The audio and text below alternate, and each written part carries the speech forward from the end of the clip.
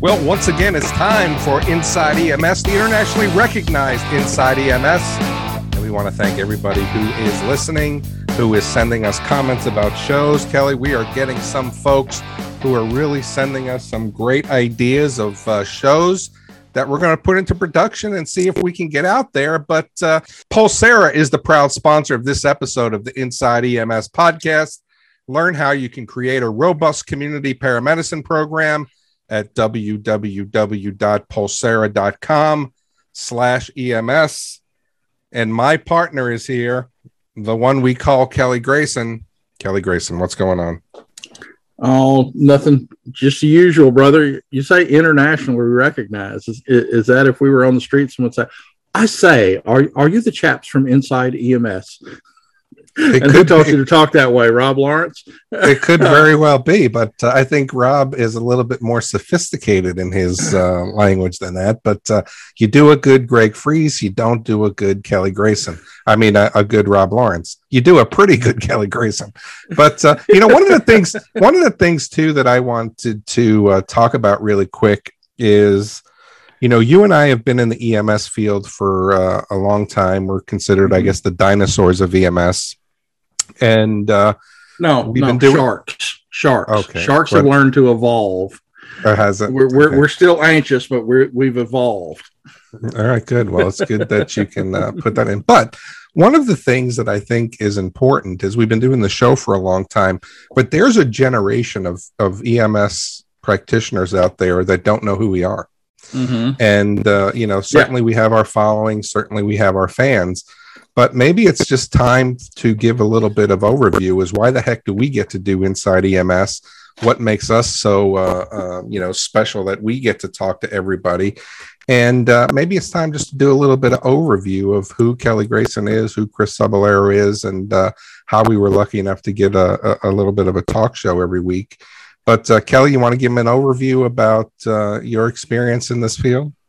Sure. I'm a critical care paramedic, have been for 20 years or so. I've been a paramedic for 28 years and a EMS instructor for 27 and a half.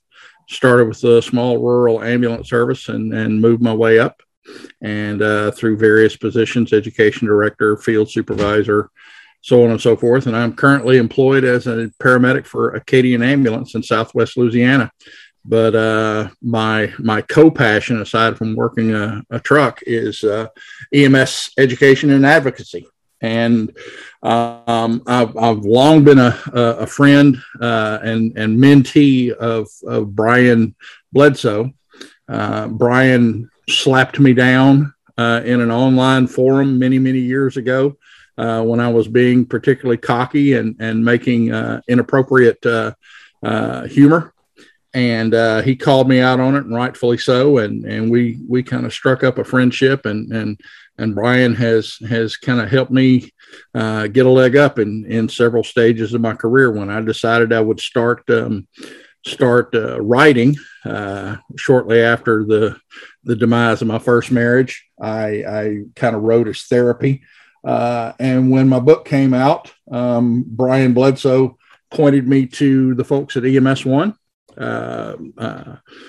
Chris Call primarily, and said, give this guy a chance to write about something. So that's how my column, The Ambulance Driver's Perspective, got started, stemming from my blog and my first volume of my memoirs. It sounds so freaking arrogant to say memoirs,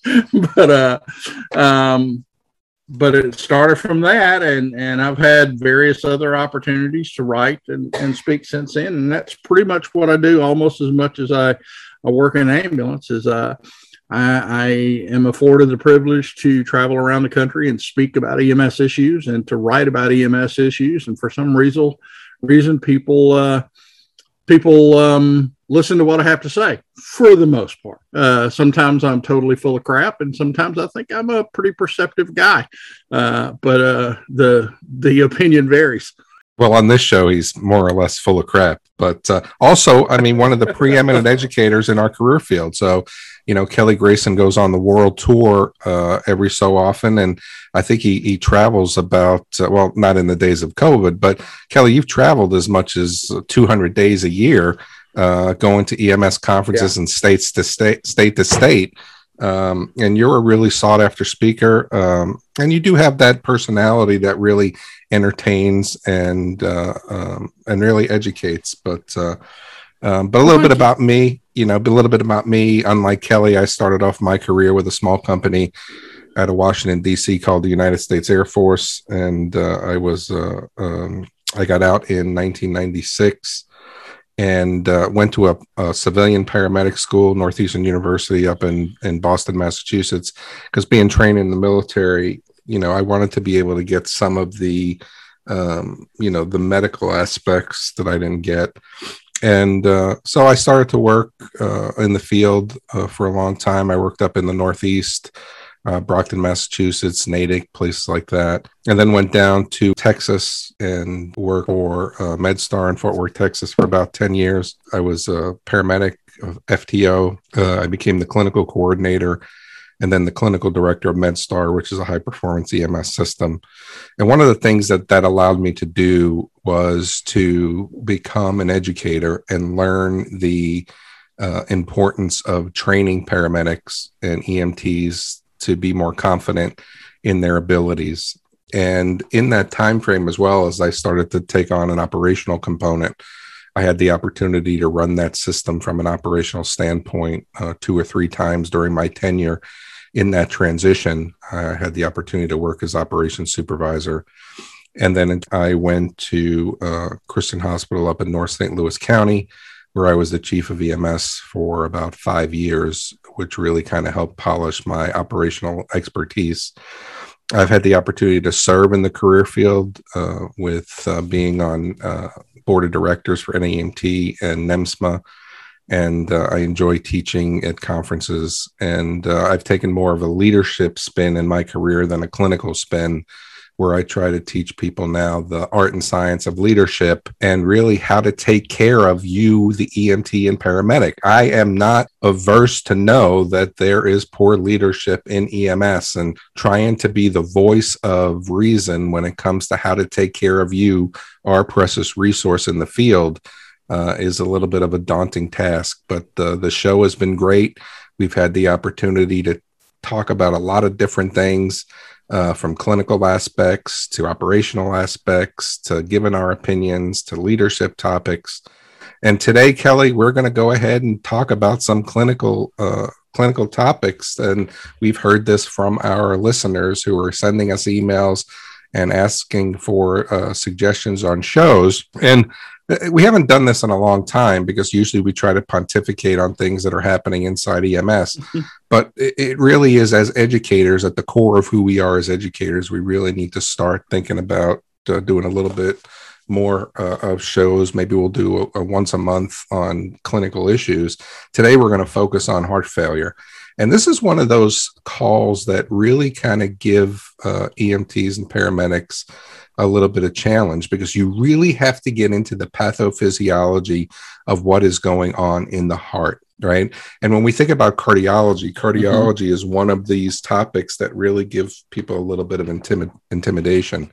I'm a critical care paramedic as well. I've had the opportunity to go to all the courses, and actually wrote a book with Rosie Adam, who was in charge of the University of Iowa's Learning Resource Center on critical care. And from a CHF standpoint, this really gets deeper into just chest pain. This really gets deeper into that aspect of, somebody is saying, they don't feel well. And it really develops more knowledge. So we're going to give a little bit of overview. But Kelly Grayson, in your unique way, give us an overview of what heart failure is. Well, heart failure is simply inability of the heart to maintain needed circulation. Now, the body's compensatory mechanisms can make up for that shortfall in stroke volume or what have you, ejection fraction. But in some way, it's not sufficient to meet the metabolic demands of the body. And if the process continues or worsens, then eventually the heart failure will worsen until eventually you wind up where it's totally insufficient to meet the demands, and you wind up with cardiogenic shock, shortly followed by cardiopulmonary arrest and death. I liken it to my students as a car whose engine has been damaged but still runs. And we've all, when we were young and broke and struggling, had that car that you had to warm it up a little bit and baby it when you first started it, and really, really be careful how you romped on the gas and treat it like with kid gloves, and it would still get you from point A to point B, even though it's not going to win any races. But if you didn't baby it and really, really take good care of it and pay attention to maintenance and ease the stresses on it, it was going to leave you stranded one day. And that's essentially what a patient in heart failure is. But what I don't think many EMS providers appreciate is that it's a terminal diagnosis. People in CHF, 50% of your CHF sufferers will be dead within 5 years of diagnosis. So it's essentially a pretty significant health problem that a whole bunch of money is spent every year on heart failure. The numbers are something like 5% of the U.S. healthcare budget is spent on congestive heart failure, and it's a huge money loser for hospitals. Yeah. Well, let's back up here a little bit and just give a little bit more context. So for those, there's EMTs out there that listen to us as well. So the heart does its job, right? The right side of the heart gets the blood in, or the right side of the heart takes the blood, moves it to the lungs. The lungs will oxygenate the blood. It'll come back to the left side of the heart, hit the atria, fill the ventricles, and then the left ventricle will push that blood into the systemic circulation, right? So the heart has to work, as Kelly is saying, the heart has to work in synergy, right? Atria squeeze, ventricles squeeze, blood goes to the lungs, one side goes to the lungs, one side goes to the body. So if one of those four chambers has a little bit of challenge, this is where heart failure could happen from. And there's right-sided heart failure, there's left-sided heart failure, there's diastolic, there's systolic failure. So there's a lot of different types of heart failure. Now, Kelly mentioned congestive heart failure. And this is what happens is when, let's say, the left ventricle isn't squeezing as hard as it should, isn't ejecting all the blood out of the heart as it should, now it starts to back up into the left atrium. Then it starts to back up and go into the lung. So think about it this way. If you've got a sink and your sink now gets clogged, as a regular sink works, the water comes out of the tap, it goes right down the drain, and it doesn't fill up the sink. But if that sink now becomes clogged, that water now starts to fill up. And the more it's clogged and the more it slows down, the more it starts to back up. And then finally, that water is going to spill out onto the floor. Well, finally, in congestive heart failure, that blood is going to start to, back up into the lungs. And it's really plasma now that starts to kind of pull into the lungs, which will now create, if you've ever seen that pink and frothy sputum that people in severe CHF get. But Kelly, now when we think about this, though, from the standpoint of heart failure, congestive heart failure, and you go on scene and you kind of got that call for chest pain or chest discomfort, what are some of the symptoms that EMTs and paramedics may see? Well, essentially, heart failure is the cardinal sign of left heart failure, which is usually what we're called for, is pulmonary edema. And what the clinical manifestation of that is a patient who has a respiratory complaint but essentially a cardiovascular problem. And that's where many clinicians go wrong, is they try to treat the symptoms of congestive heart failure and acute pulmonary edema as a respiratory problem with respiratory drugs. And they're fogging the bronchodilators to them, and they're giving them high flow oxygen, or they're even pulling the trigger on endotracheal intubation, and thus making the clinical course of their care much more expensive and much riskier, and mortality rates that are significantly higher. So what you typically see is a patient in acute decompensated heart failure or acute pulmonary edema is someone who has severe air hunger, orthostatic dyspnea, and that sort of thing, and some type of adventitious lung sounds. It is not strictly true that it's only going to be crackles, rales, and rhonchi. Wheezing can happen early in decompensated heart failure as reactive bronchospasm tries to stent collapsing alveoli open, and so you'll hear an end expiratory wheeze. But bottom line is this is a profound cardiovascular problem with a respiratory complaint. Unfortunately, the patient can't tell you that. All they know is that they can't breathe. No one calls 911 and says, I believe I have left diastolic failure and blood is backing up into my lungs. Could you please diurese me, or could you please vasodilate me? And they approach it with the wrong tools. But ultimately, that's what it is. One huge clue that I seem to see in most of my acute decompensated heart failure patients is skin signs. You can almost always tell a acute pulmonary edema patient from the first moment when you walk in, you see that exaggerated air hunger and their face stuck in a fan or in front of the air conditioner because they're craving some sort of PEEP, and that airflow in their face helps them breathe a little better. And you walk in, you shake your hand, you say, hi, my name is Chris Cebollero. I'm a paramedic. I'm here to help.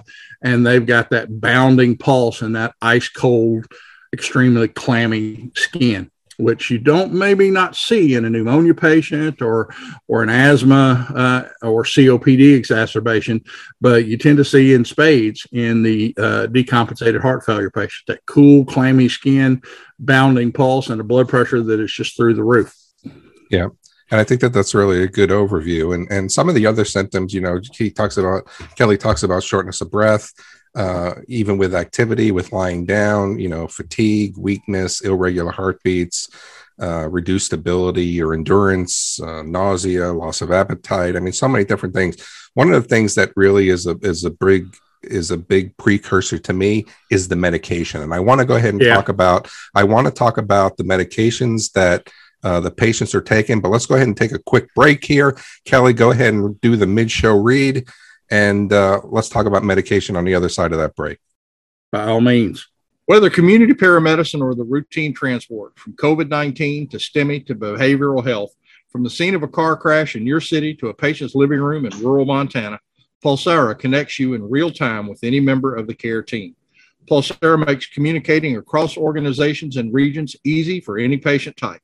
Simply create a dedicated patient channel, build your team, and communicate in a way that's best for your team and the patient case. For more information, visit pulsara.com/EMS. That's PULSARA.com/EMS.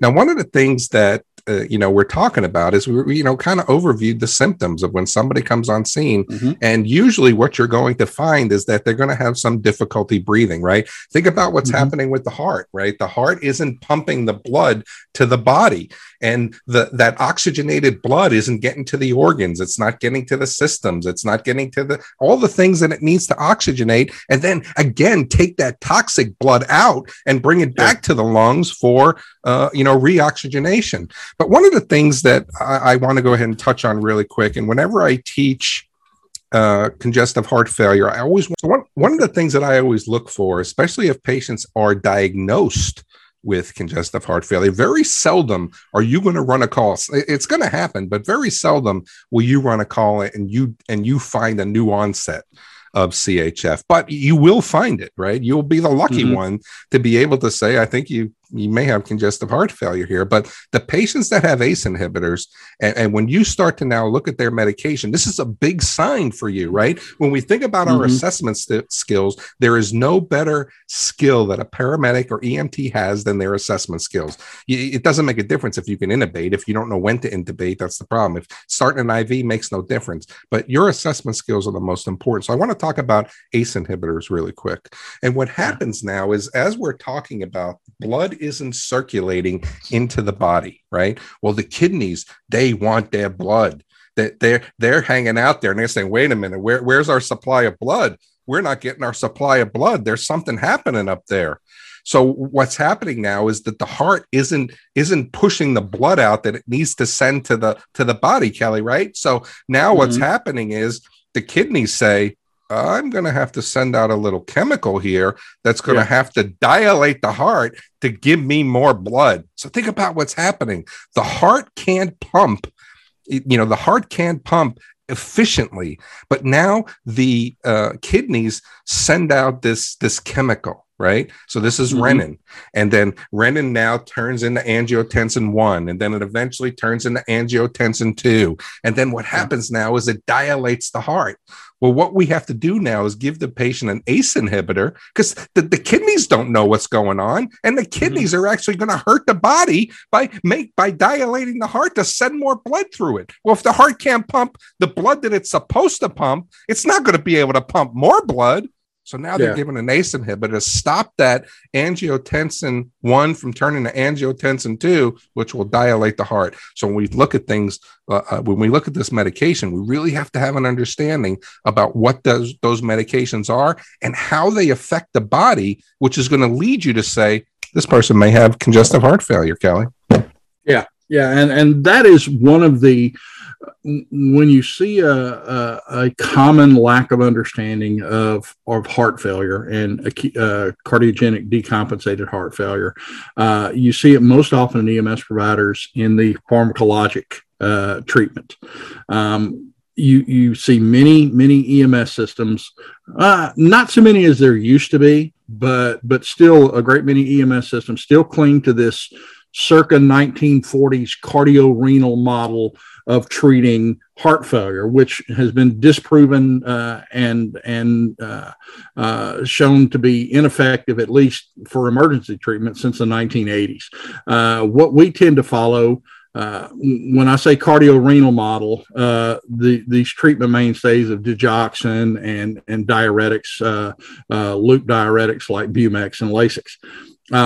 And what people fail to understand is the patient with acute pulmonary edema and decompensated heart failure is not suffering from volume overload. As a matter of fact, the data shows that they're suffering from relative volume deficiency. They're somewhat dehydrated. So the problem is therefore not a volume overload problem. It's a fluid distribution problem. So things like Lasix is actually proven to worsen outcomes and in acute decompensated heart failure. And it's only a kind of a one-trick pony for some limited long-term management of the signs and symptoms of heart failure. It doesn't really have a decent place in our armamentarium for treating emergent acute pulmonary edema and decompensated heart failure. What we tend to follow now is this cardiocirculatory model that arose in the 1980s that is still applicable to our emergent treatment of the decompensated heart failure patient. But as you alluded to with your mention of ACE inhibitors, the understanding of treating heart failure now is more of the neurohumoral model and acknowledging the role of neurohormones like renin, angiotensin, aldosterone, and that sort of thing, and blocking their various effects with things like ACE inhibitors that prevent angiotensin 1 from being converted to angiotensin 2 in the lungs, and newer, even more modern antihypertensive agents like angiotensin 2 receptor blockers like losartan. Cozar is the brand name, which is a significantly potent antihypertensive agent that helps with those heart failure patients without having some of the inherent risks of ACE inhibitor induced angioedema. Right. But that's the thing where we lag behind. Chris, if I had to ask you what treatment tool has revolutionized EMS care of heart failure, you'd probably say what? Well, I mean, I think that, CPAP. yeah, and I think that that's a great transition as to where we need to go with, because you mentioned Lasix, and the way that we used to treat it back in the dinosaur days was, Lasix and morphine and, same way and we nitro, would treat. And only one of them worked. Exactly. But this is all we knew, right? And then really the revolution came when EMS really, the tail started to wag the dog, when we were the ones who said, you know what, how about this CPAP and using CPAP in the field? And really the ER wasn't ready for that. We were really kind of taking this step, and this really kind of changed. And the standard of care now, where it used to be Lasix and nitro and morphine and all this other stuff, now it's CPAP. And if you don't have CPAP on your trucks, you are not meeting the standard of care when it comes to treating CHF. But I want to, just take a quick step back as we're getting up there in time, Kelly. Mm-hmm. So I think we did a good job of overviewing what CHF is, how CHF happens, but let's talk about some of the presentation that an EMT or paramedic may see. But before I want you to think about that, I'm going to give you that question. But there are things that you have to be able now to think about with your patient that could bring CHF on. So when we think about a heart attack could kill the muscle of the heart, as we know, which could eventually move into a congestive heart failure a little bit down the road. Now the heart is damaged and can't do the work that we do. Certainly high blood pressure is a big catalyst for a lot of different things, stroke and heart attack and congestive heart failure, right? So those things, faulty heart valves are another thing that you need to be able to pay attention to. So now as you're doing your assessment with patients who are constantly calling for chest discomfort, you've got to kind of be their advocate to say, we've got to work on your blood pressure. We've got to work on your weight. We've got to work on these things, especially if we're in the community paramedicine realm of this, that you're going to see these patients more often in a week, more often over a series of weeks. Your job now is to help them understand that their condition could get more fatal. And then, as Kelly mentioned earlier in the show, that this could be a death sentence, congestive heart failure. If people are really getting affixed by this, they could die in a 5-year, 6-year time frame. But Kelly, what's the presentation, or how can paramedics and EMTs, when they do their assessments, make the determination that a patient is in congestive heart failure? And even though lung sounds are a big component of that, it's not necessarily the end all be all of what that presentation is. And let me go ahead and get on a quick soapbox before I hand it back over to you. I've said this a lot, and I want to reiterate. Every single patient that you come in contact with, you listen to their lung sounds. Every single patient that you come in contact with, you listen to their heart tones. And I want you to understand what normal is, because when you understand normal, when you hear something that's out of the ordinary, then you're going to say, I don't know what that is necessarily, but I know it's not normal. And then when you go to the hospital to say, hey, doc, I hear something weird in the heart, I don't hear that normal, S1 and S2, there's something in there. He can say, well, that's an S3 gallop. You've now taught yourself what an S3 gallop is. Or, doc, there's something in the lungs I've not heard before. What is that? Oh, now that's what rhonchi sounds like. So teach yourself normal, then understand what's not normal, and then that's what that sound is going to be. But Kelly, some of the symptoms or some of the presentation that a patient may have in congestive heart failure, what is it? Okay.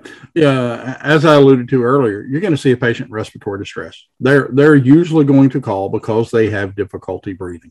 But keep in mind that you have a respiratory distress complaint and a cardiovascular problem, and it is almost always a fluid distribution problem. Now, Chris, you mentioned the S3 heart sound. which is an abnormal heart sound. And I'll fully confess that I've never been really proficient until recently, started to develop some proficiency at auscultating heart sounds, primarily because my ears suck. I've damaged them too much with unprotected shooting.